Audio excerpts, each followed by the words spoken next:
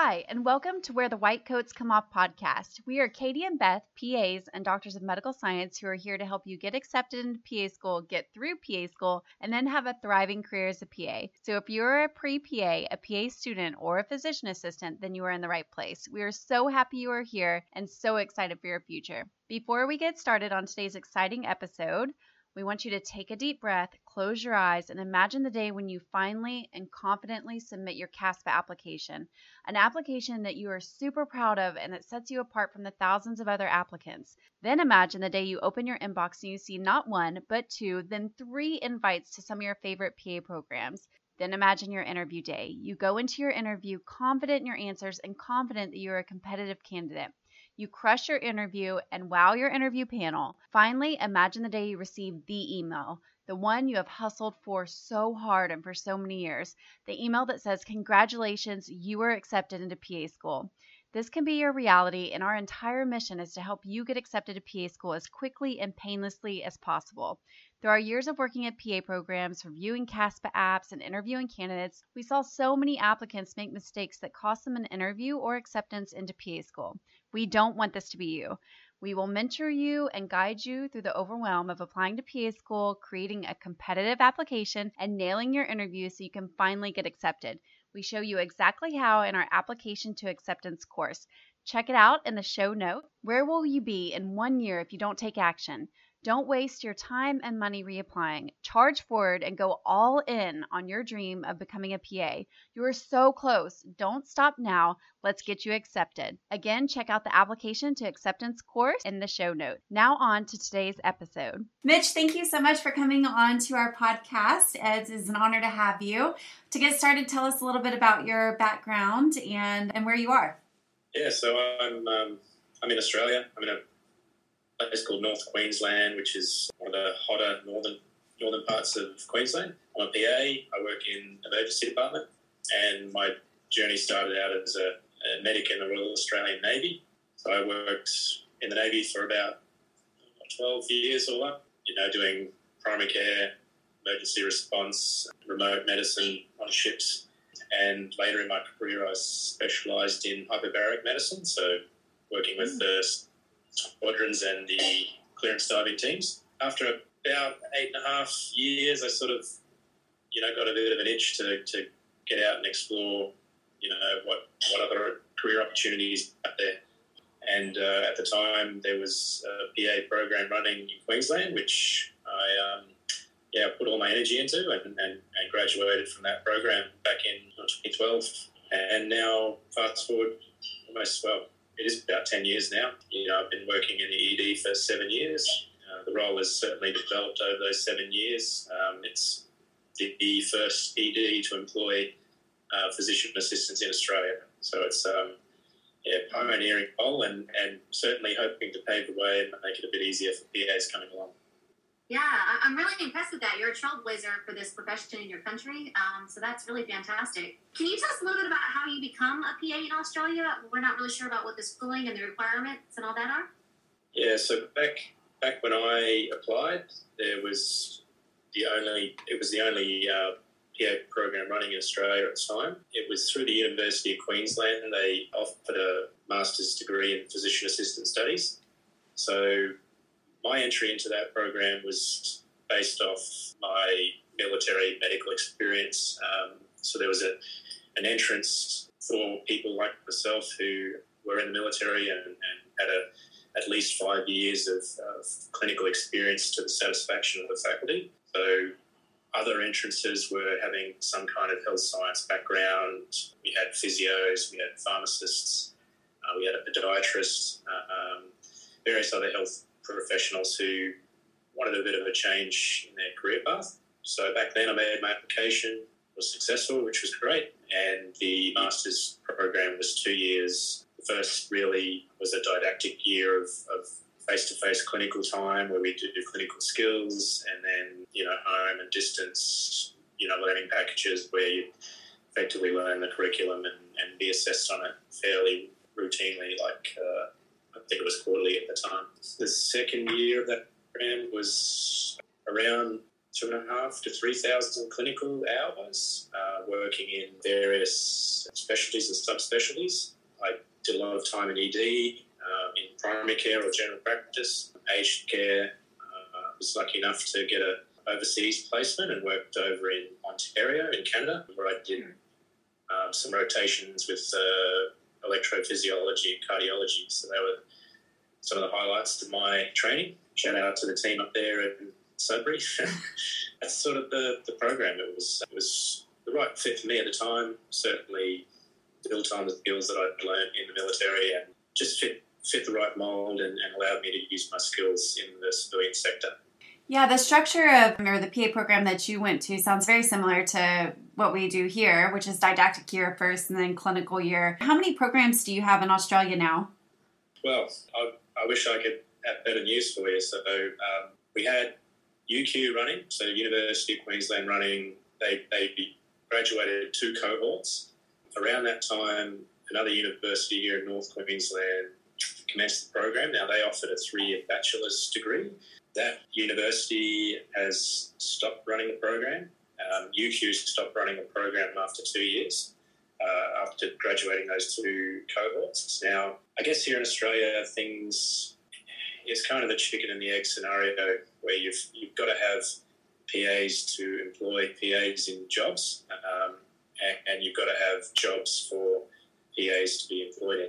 You know, it's slow times here. There's certainly been a lot of progress over the last 10 years. In fact, last year in November, the 2nd Emergency Department employed PAs here in Queensland, and that was the biggest recruitment since I started here in Townsville about 7 years ago. So not great news in terms of training PAs. Certainly here in Queensland, there's enough legislation to employ PAs in any Q Health, like Queensland Health Department.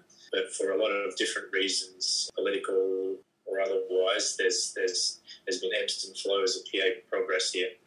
So if you guys, the schools aren't running and you're not graduating PAs, do you allow PAs from other countries to come in and work in Australia? Is that mostly who you employ, or is it still those cohorts that graduated? So I think, firstly, the PAs that have been trained in Australia should certainly get preference to PA jobs. And then if they can't be filled with Australian trained people, then offering it out to overseas trained PAs would be, ideal. The issue is, uptake and PA progress and the appetite to employ PAs. There's certainly a few different silos here in Queensland, at least, where the legislation is available and available for any health service to employ PAs. They have to self-fund the position and recruit. And, we're talking 10 since I graduated. So there's PAs that I graduated with who, for various reasons have continued in their old careers and gotten to a point where they're comfortable, or have moved on to alternate careers, which makes their employability as a PA not as attractive as it was, say, 10 years ago. So I guess at the moment it's these little silos that are popping up where we've still got PAs that are keen, still got PAs that are, like a challenge and have put their hands up to take the PA jobs. How do you fit into the healthcare team in Australia, and what is your scope of practice? So, for instance, do you have prescribing rights? Can you work in any specialty?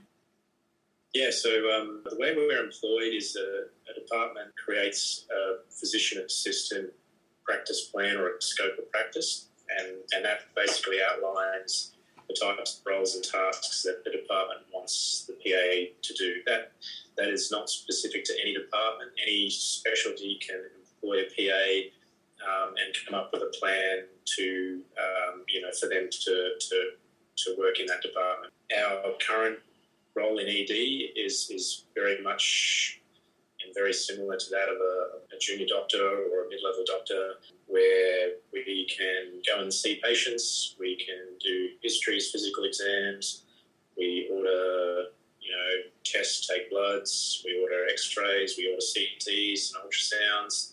To answer your question about prescribing, yes, here in Queensland we have prescribing rights and can prescribe scheduled 2, 3, 4, 8 medications, including pain relief, antibiotics, basically all the stuff that you would need to prescribe in a functional emergency department. We do the procedural stuff that was traditionally done by docs. So we suture, we do incision and drainage of abscess, we manipulate joints for joint reductions, we do manipulations of fractures under anaesthesia, we provide a difficult access ultrasound guided cannulation service for the department, and we also do regional anaesthesia and ultrasound guided regional anaesthesia for things like neck and femur fractures and for those oldies with those femur fractures. So I think it's taken us a long time to get to that point where we're functioning in that sort of capacity. Certainly on day dot we weren't doing that, but as the department PA relationship and certainly our consultants and our PA relationship grew, we've been able to expand and get to the point where we're at the moment. Yeah, it sounds like you have a pretty broad scope of practice and that it's getting broader and broader every year, which is fantastic. And as you said, as you get to know the people and they get to know you, you get more and more responsibility. Tell us a little bit about, what is the insurance like in Australia? Obviously over here we have insurance-based system for healthcare. What kind of healthcare system do you guys have? Is it insurance-based or how does that work in Australia? Very broadly, Australian healthcare system is based on a Medicare system. It's universal healthcare, so everyone's entitled to attend a Queensland Health or state-based health facility for free. There are private hospitals that offer services, and with private health insurance, you foot the bill. Very similar to what I imagine the US system is like. In the universal health system, like the department I work in, no one pays a cent. Everyone walks in, they get in within time frames, but no one's turned away at the door. Backing up just a little bit, once you graduate from a PA program in Australia, do you sit for boards and how often do you recertify?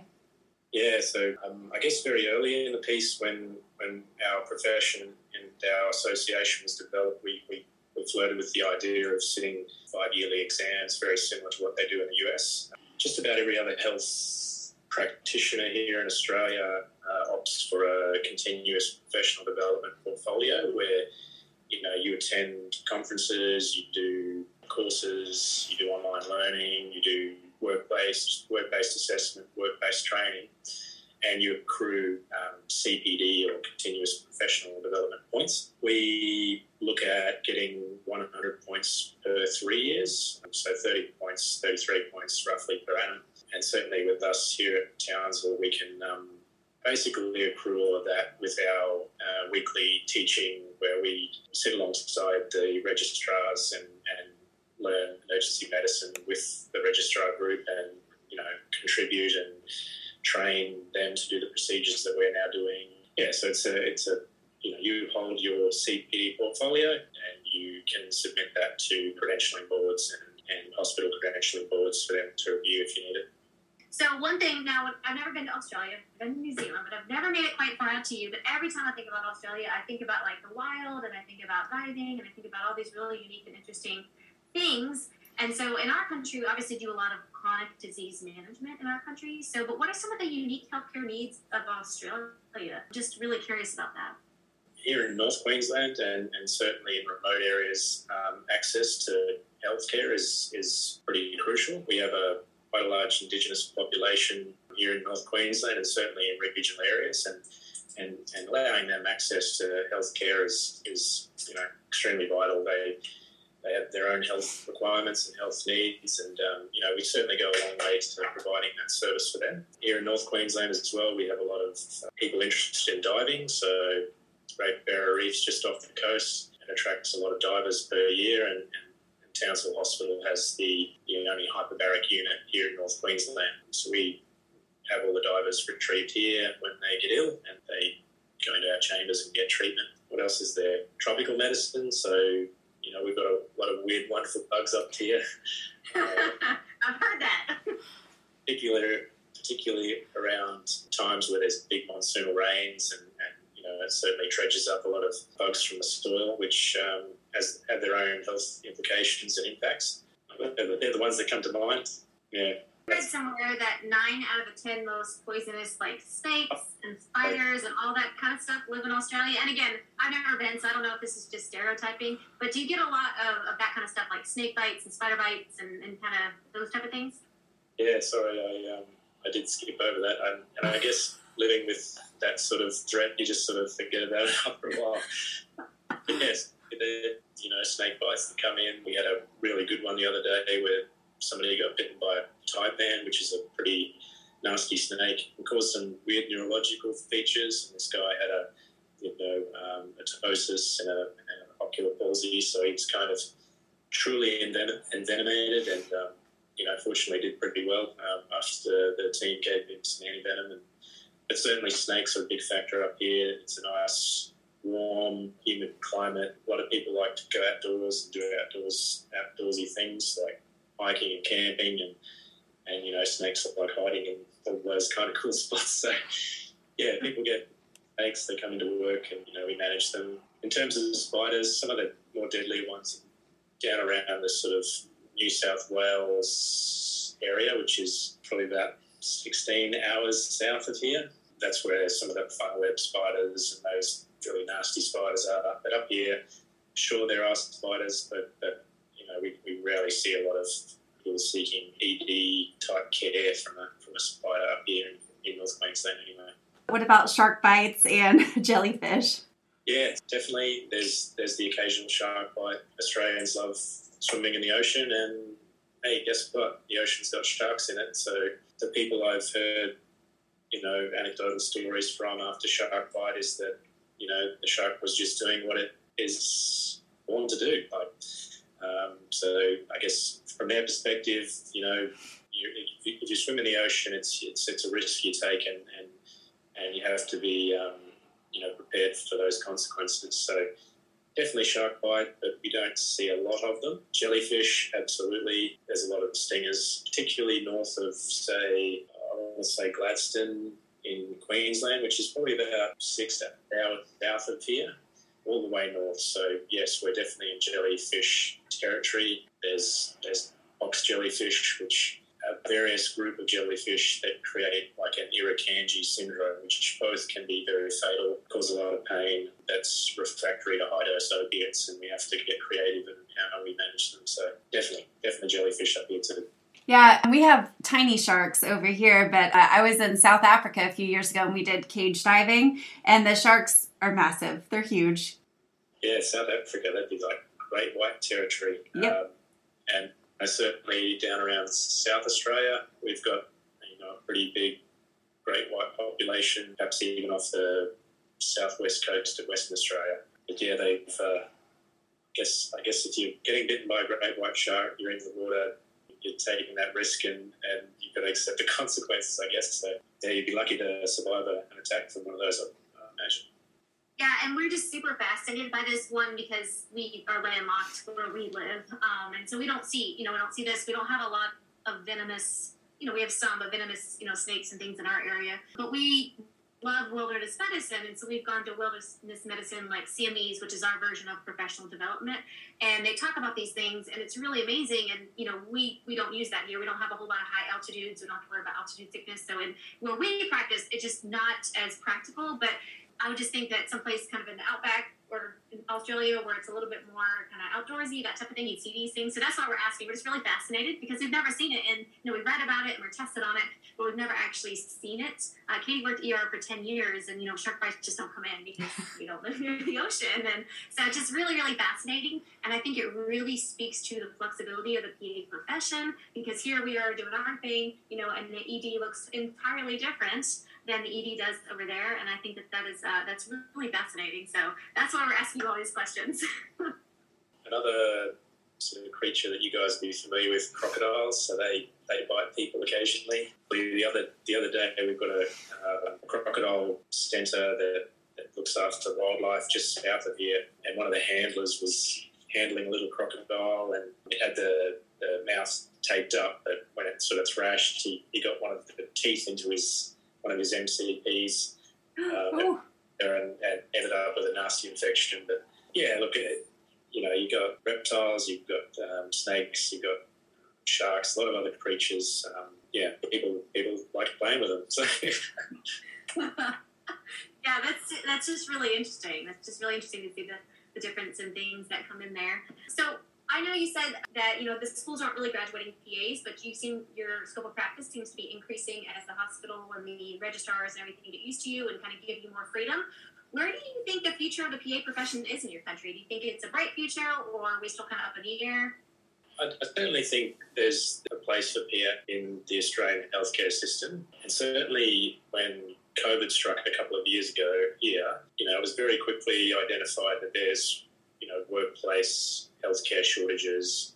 A lot of regional sort of hospitals and regional centres rely on recruitment from overseas for filling their positions with doctors, with nurses. So certainly during COVID, where we weren't having any international travel, where we had to rely on the staff and the people who are on the ground to do the job, we've certainly seen an expansion of our role since then.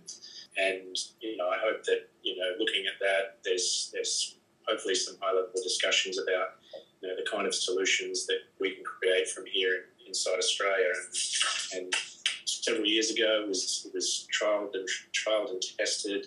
Various supporting papers to say that PAs are a solution to workforce shortages. And I think it's certainly progressing here in Queensland. I can't speak for the other states because they've all been watching on and waiting and seeing how Queensland goes. But just last year, we had 4 additional PAs employed in Queensland, so down in southeast Queensland, at the Sunshine Coast Hospital. So I see these little silos popping up. It's great to have another emergency department employing PAs because now we can collaborate and talk and share our knowledge and start to have an impact and start sort of pushing for more broader uptake. So I certainly see the profession developing. I've sort of been in the system now for 10 years since I graduated, and I've certainly seen these peaks and troughs of PA appetite and PA sort of progress. But I certainly see the graph over that time as an upward trend, not a downward sort of slope to the inevitable demise. So, I'm hopeful, and now that we've got another centre up and running, hopefully some other centres are looking on and certainly looking at opportunities to, fill workplace shortages with PAs. Mitch, we have one final question for you, and we ask everybody this question. Who are you when the white coat comes off? Yeah, look, I'm a dad. I've got another baby on the way due in May, which is super exciting. Congrats. Father to 2 daughters, and the next one's going to be a bit of a surprise, so we don't know what we're having. I love jiu-jitsu. I do jiu-jitsu in my off time, and it's sort of something that I absolutely enjoy and love doing, and I think a lot of the learning opportunities you get from jiu-jitsu you can transcribe into life. So failure is growth. Failure isn't failure. Failure is growth, and the people who are successful have probably failed more times than you tried. So certainly I take that from jiu-jitsu and I bring it into life and use that as a bit of a sort of a guidance for me. I love to go out in the outdoors. I love camping with my family, and I like going back down south and seeing my mum, dad, brother, sister-in-law and their kids, and just spending quality time together. That's sort of me in a nutshell.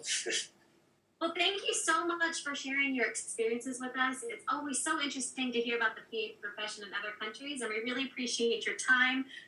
We know that the time zone was crazy, so thank you so much for working with us for that. Again, thank you so much for your time and your expertise, and we're really, really excited to see what's going to happen with the PA profession in Australia. Yeah, thanks for having me, and appreciate it. It's been lovely chatting, and the best over there in the States. Thank you so much for listening to Where the White Coats Come Off. We are so happy to connect with you and share our passion of the PA profession. Don't forget to go to the show notes and join our super fun Pacers membership so you can start making your CASPA application more competitive today with virtual shadowing hours, coaching sessions with us, and so much more. Also in the show notes, we have a free download, an Excel PA School record keeper that mimics CASPA format, meaning you keep all of your shadowing hours, patient care experiences, volunteer information, awards you have received, leadership roles, and the loads of other information you need to apply to PA School in one place so you can copy paste into CASPA when you go to apply. Get it in the show notes. Have a great day, and we will see you at the next episode. Keep up the awesome work.